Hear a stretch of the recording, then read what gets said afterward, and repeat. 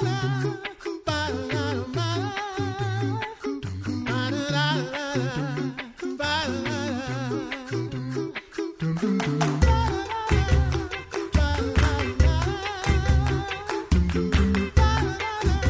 listening to The Coffee Hour. I'm Andy Bates. I'm Sarah Golseth. Thanks to Concordia University, Wisconsin for supporting The Coffee Hour. Find out more about Concordia University, Wisconsin at cuw.edu. Live uncommon.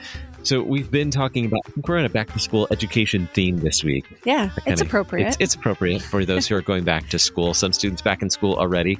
And we have more learning to do. This time we're going to dig into creation with some really face-to-face opportunities to learn about creation. Joining us today is Scott Jairus. He's the director of the Homeschool Days at Missouri Association for Creation right here in St. Louis. Scott, welcome back to the Coffee Hour. Thank you very much, Andy and Sarah. Appreciate being here.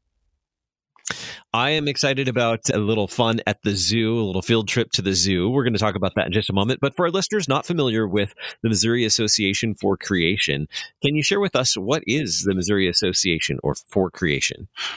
Yeah, so we were actually founded 50 years ago by a couple of Columbia graduate students and that who were looking for a way to be able to spread the gospel message and as well the creation message. They just really felt as though that evolution was really being bombarded on them right then, and so they kind of set that up and said they were going to start this. So that was the beginning of the Missouri Association for Creation, and so it really is an educational and a teaching organization that we have. So we take opportunities to be able to reach out to churches, homeschool groups, youth groups, whoever will listen, basically, and whoever wants to hear. But we'll come and we'll share the message of creation, how the world reveals the Creator, and then as well the truth of the Bible message, basically, and the truth of Genesis. I mean, if Genesis is true, everything stands on Genesis. So that's where we stand.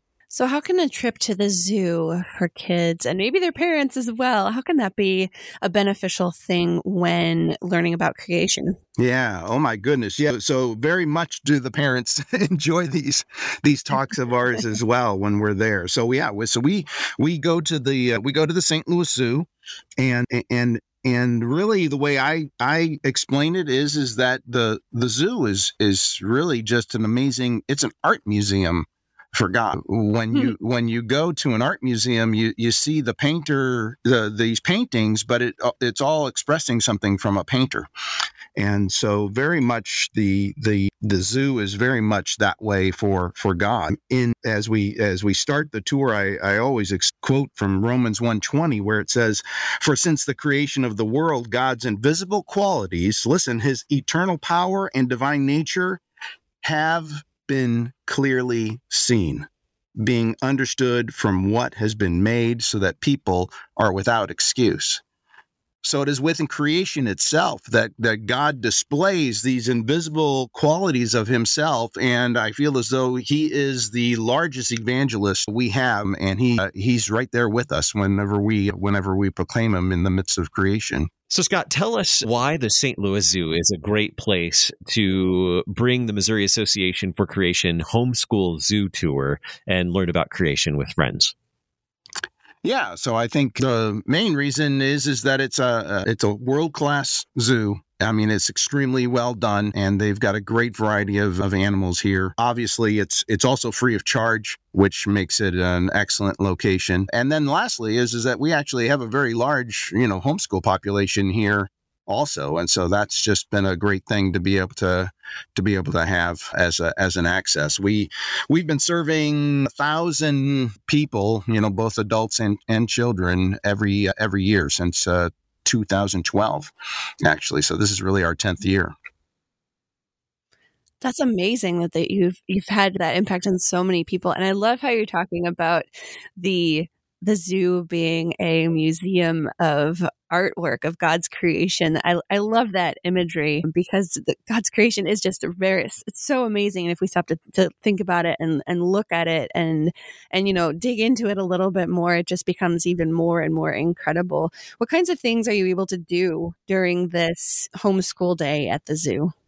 Yeah, so we go through, and every one of so we've got 7 different speakers, and each one of them is at a different animal, and they give like about a 10-minute talk about that animal, displaying design features of that animal. Be able to say, so the giraffe, how does the giraffe work? And really, you've got a long neck there, but it's got a very special heart. It's got very special arteries. It's got some very special features to it that really work together as a system to keep it alive. How does that work if you're missing one of those pieces, right? So you really have to have everything at once. So we're there to kind of explain things and be able to say, how would this ever evolve? Whereas what it really displays is the wisdom of God. And so many things like I said earlier, that Romans 1:20 passage where it talks about his invisible attributes are can be seen, clearly seen. So this is, and so men are without excuse. So men are without excuse in even knowing that there's a God, but even that, they know what that God is like. They know that that God is very wise, that God is very powerful, that God is very gracious and merciful.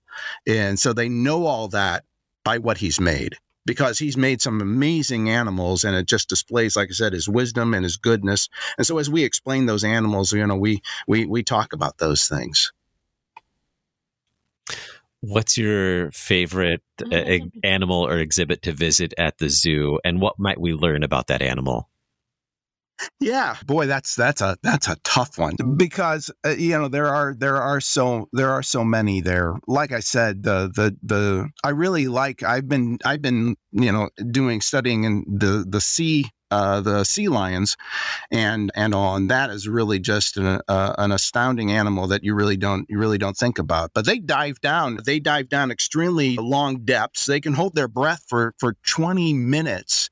And Andy and Sarah, get this, when we go and we're going to go take a dive underneath the water, we take a deep breath.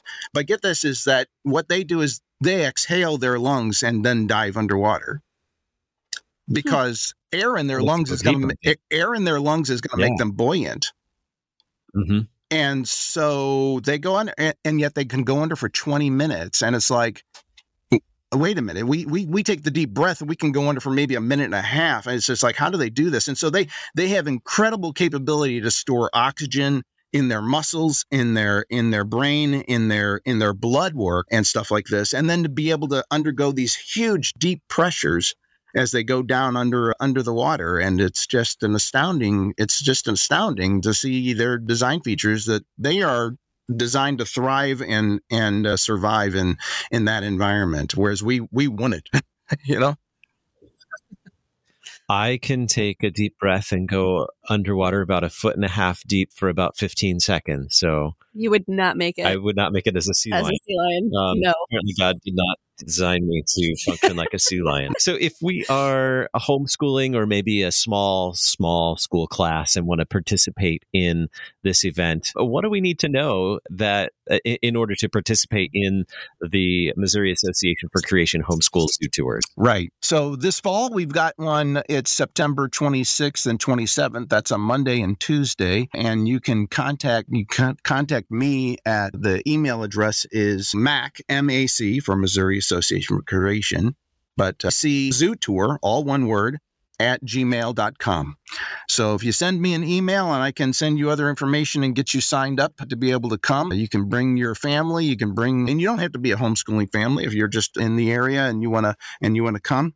Or if you're, like I said, a small class of students at a Christian school or even a public school, and you want to come, by all means, just send me an email. We also will have another one in the end of April coming up next year, and we'll duplicate this one that we've got. So that's the way to contact us.